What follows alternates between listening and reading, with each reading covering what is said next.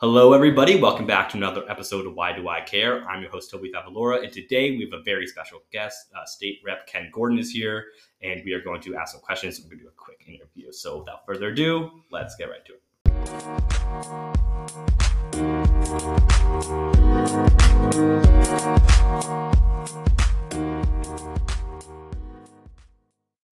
Hello, State Rep. How are you today? I'm good, Toby. Thank you for inviting me to come onto your podcast. Yeah. It's exciting. Thank you for being here. I'm so excited for this opportunity, and I'm glad that you're our rep. I'm very proud to have you as our rep. Thank you. Proud to be your rep. Yeah. Just diving in kind of to some of the questioning.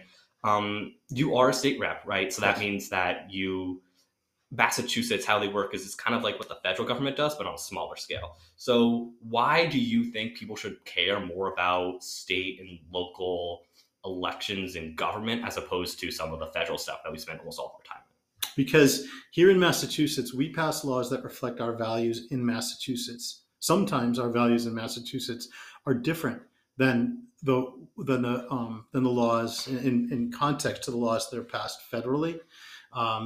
Our state is a state that focuses on an economy that's based on science, for example, and so our laws reflect that. Our education is really focused on teaching sciences and things like that, and our values come through.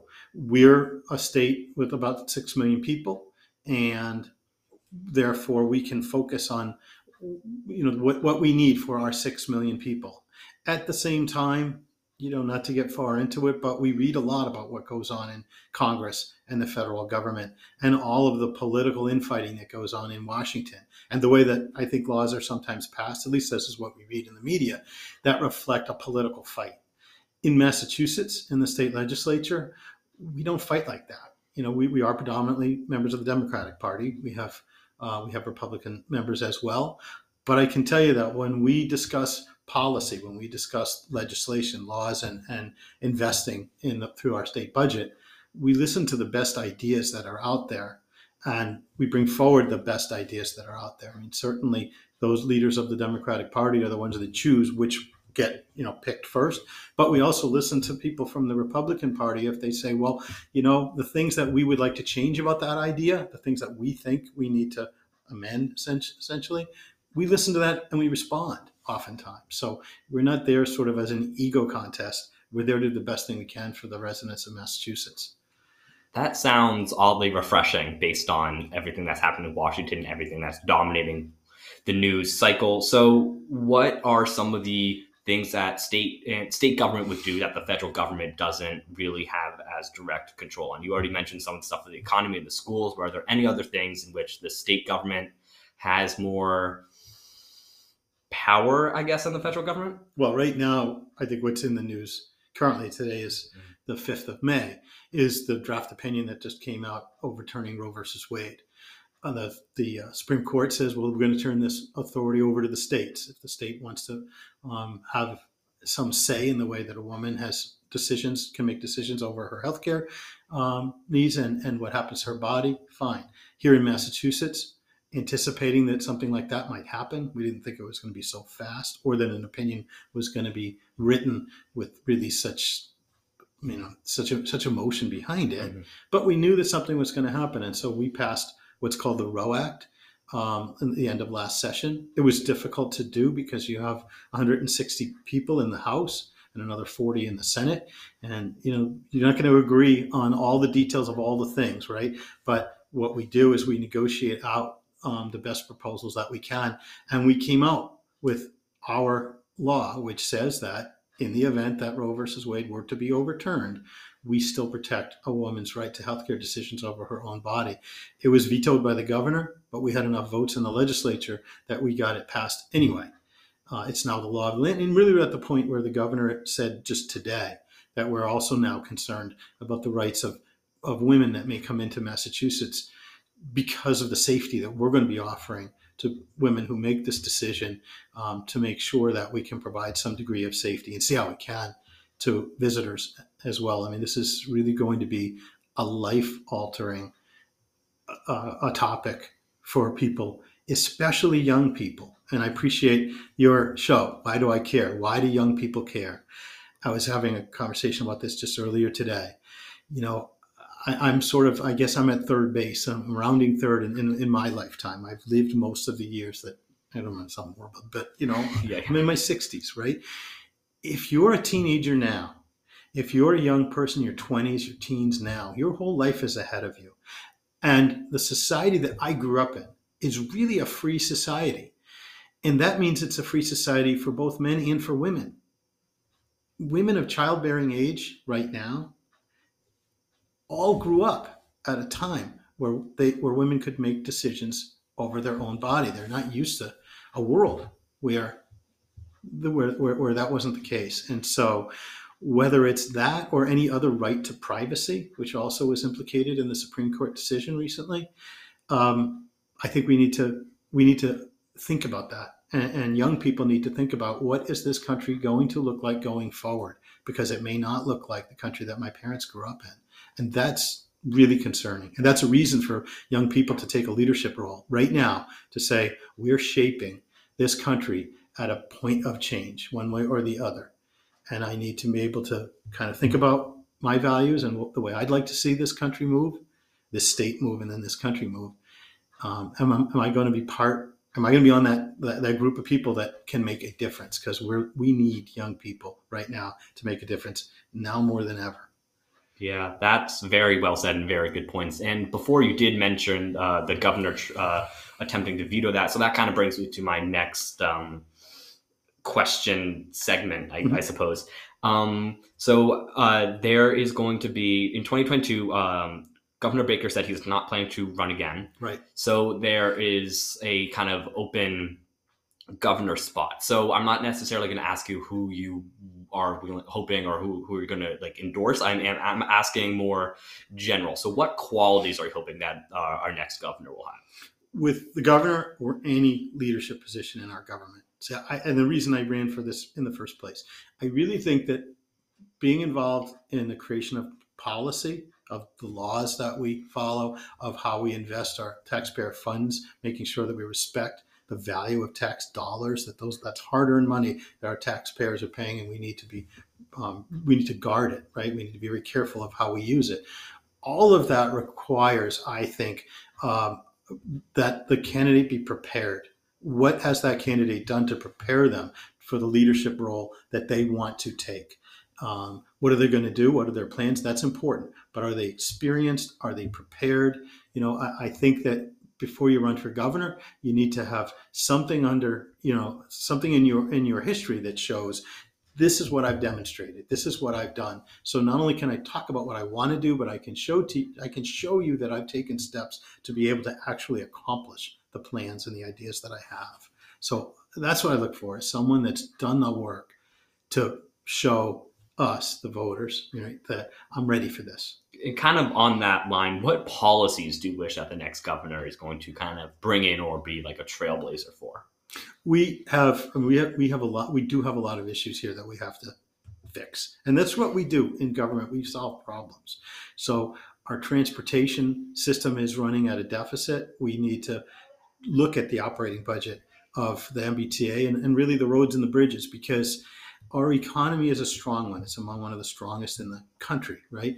And the reason that companies want to come here is because of access to our people. We have a great educational system all the way through. Public schools, colleges, community colleges, our regional vocational technical schools, all the way through. They want access. And therefore, they're going to continue to come to Massachusetts because it's the only place they can get our very well-educated and well-trained workforce. What frustrates these companies, though, is that they have trouble getting here. They have trouble on our roads.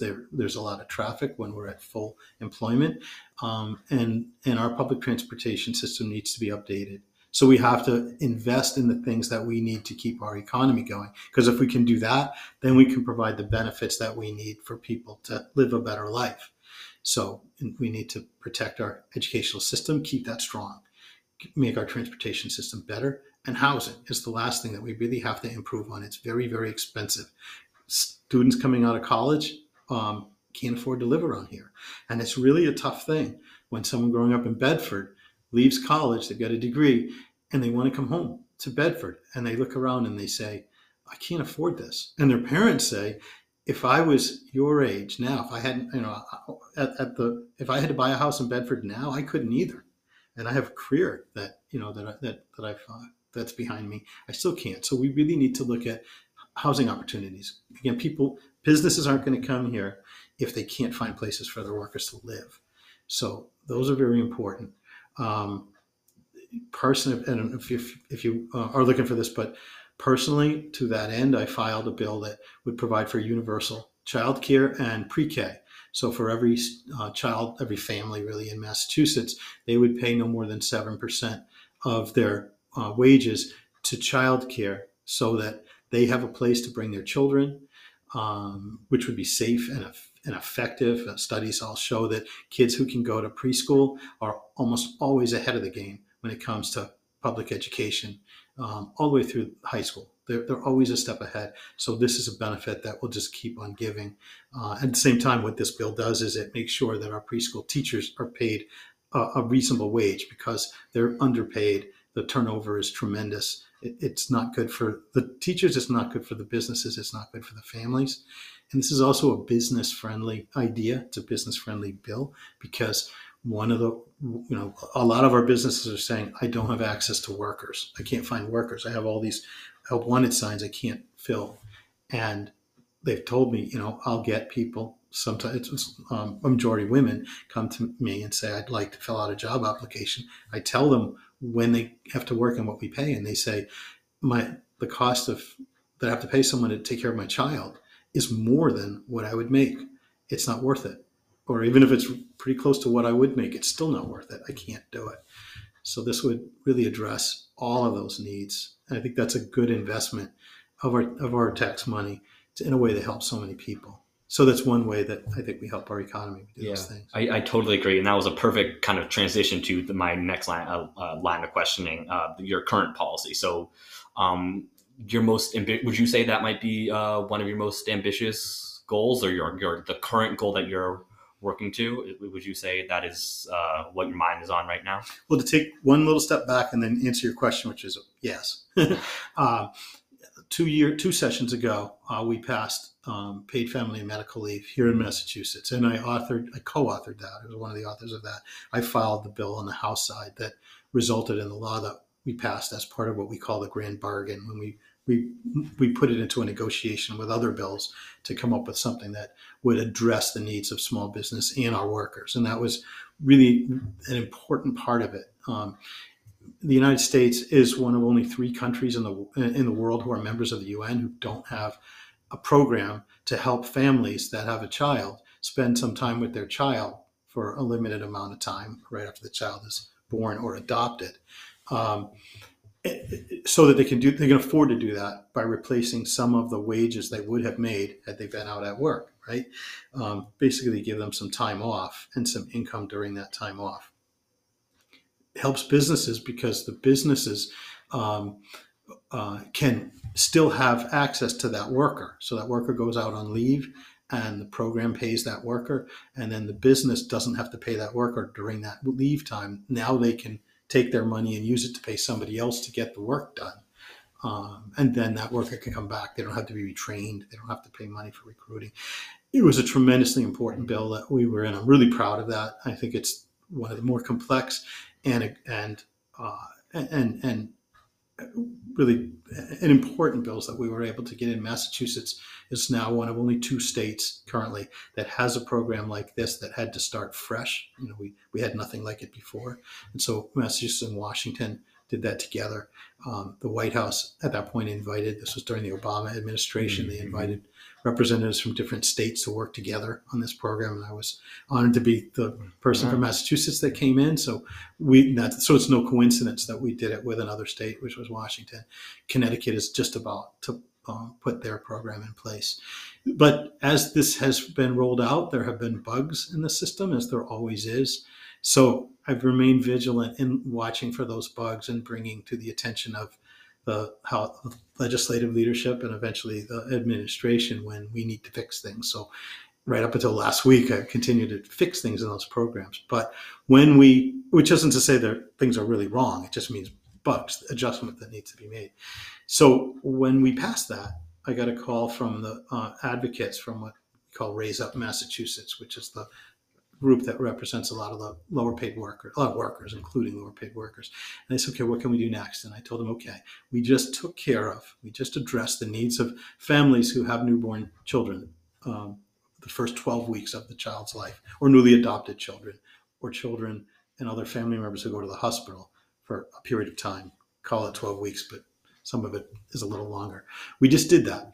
What happens at 12 weeks? Now the child needs to go, and if the family member that was caring for the child, oftentimes it would be the woman, needs to get back to work, and they don't have a family member nearby to bring their child, for daycare, what do? They turn around and they say, okay, who can care for my child? And it's just too expensive. It's out of their reach, and they can't go back to work even if they want to in many cases. And so that's when I talked about, we need a program for early childhood education and for childcare, this program I just talked to you. So that has been my focus this session, along with I chair what we call the Joint Committee on Public Service. We oversee pensions for public workers like teachers, police, fire, people who do jobs like that. We oversee their pensions. We oversee what we call civil service, which is the system by which people can become police officers or firefighters, in public employee healthcare. So that's kept us busy. We've got about 400 bills that we manage through our committee. We've pretty much done all of them by now. And we've got a lot of good policy that we address. That sounds fantastic. And we are running out of time, so it's time for the final question, arguably the most important one. I did not tell you this before, but I was going to surprise you. Okay. What is your favorite type of ice cream? My favorite type of ice cream is got to be Moose Tracks. Moose Tracks. Yeah. Bold choice. And what's your favorite place to get ice cream? Is it Bedford Farms? Or of course. Yeah, that's a good answer. Good answer. That's the only answer, right? Yeah. Thank you so much for joining us. It was fantastic talking to you. And if you have any parting words for the viewers, now the mic is yours. Thanks. I appreciate that. You know what? I do have parting words, which is this show. Why do I care? Folks, you really do. I mean, that's really my advice to you. This world, as I said, it's a changing world, and you can be part of it. You can be part of the solution as you see fit. You might or might not agree with some of the policies that I just talked about. It doesn't matter. The fact is you can make a difference if you step up and you become and you become part of it. Whether it be voting at elections, that's important. Young people don't vote to the same percentage as older folks. I don't know why, but I want you to think about it, because it's more important to you, with all of your life ahead of you, that you get involved in shaping the society, and you should do that. When it comes time to thinking about volunteering here in Bedford, there are a lot of volunteer opportunities, after college and all that. When you have time to do that, you can think about that too. We live in a great town, which allows a lot of opportunity for people. So think about that too. But start with voting. Start with maybe thinking about checking out town meeting when you're back. It's great to participate in democracy. Thank you again. Thank you so much. Thank you for doing this. I appreciate the podcast. Yeah, no problem.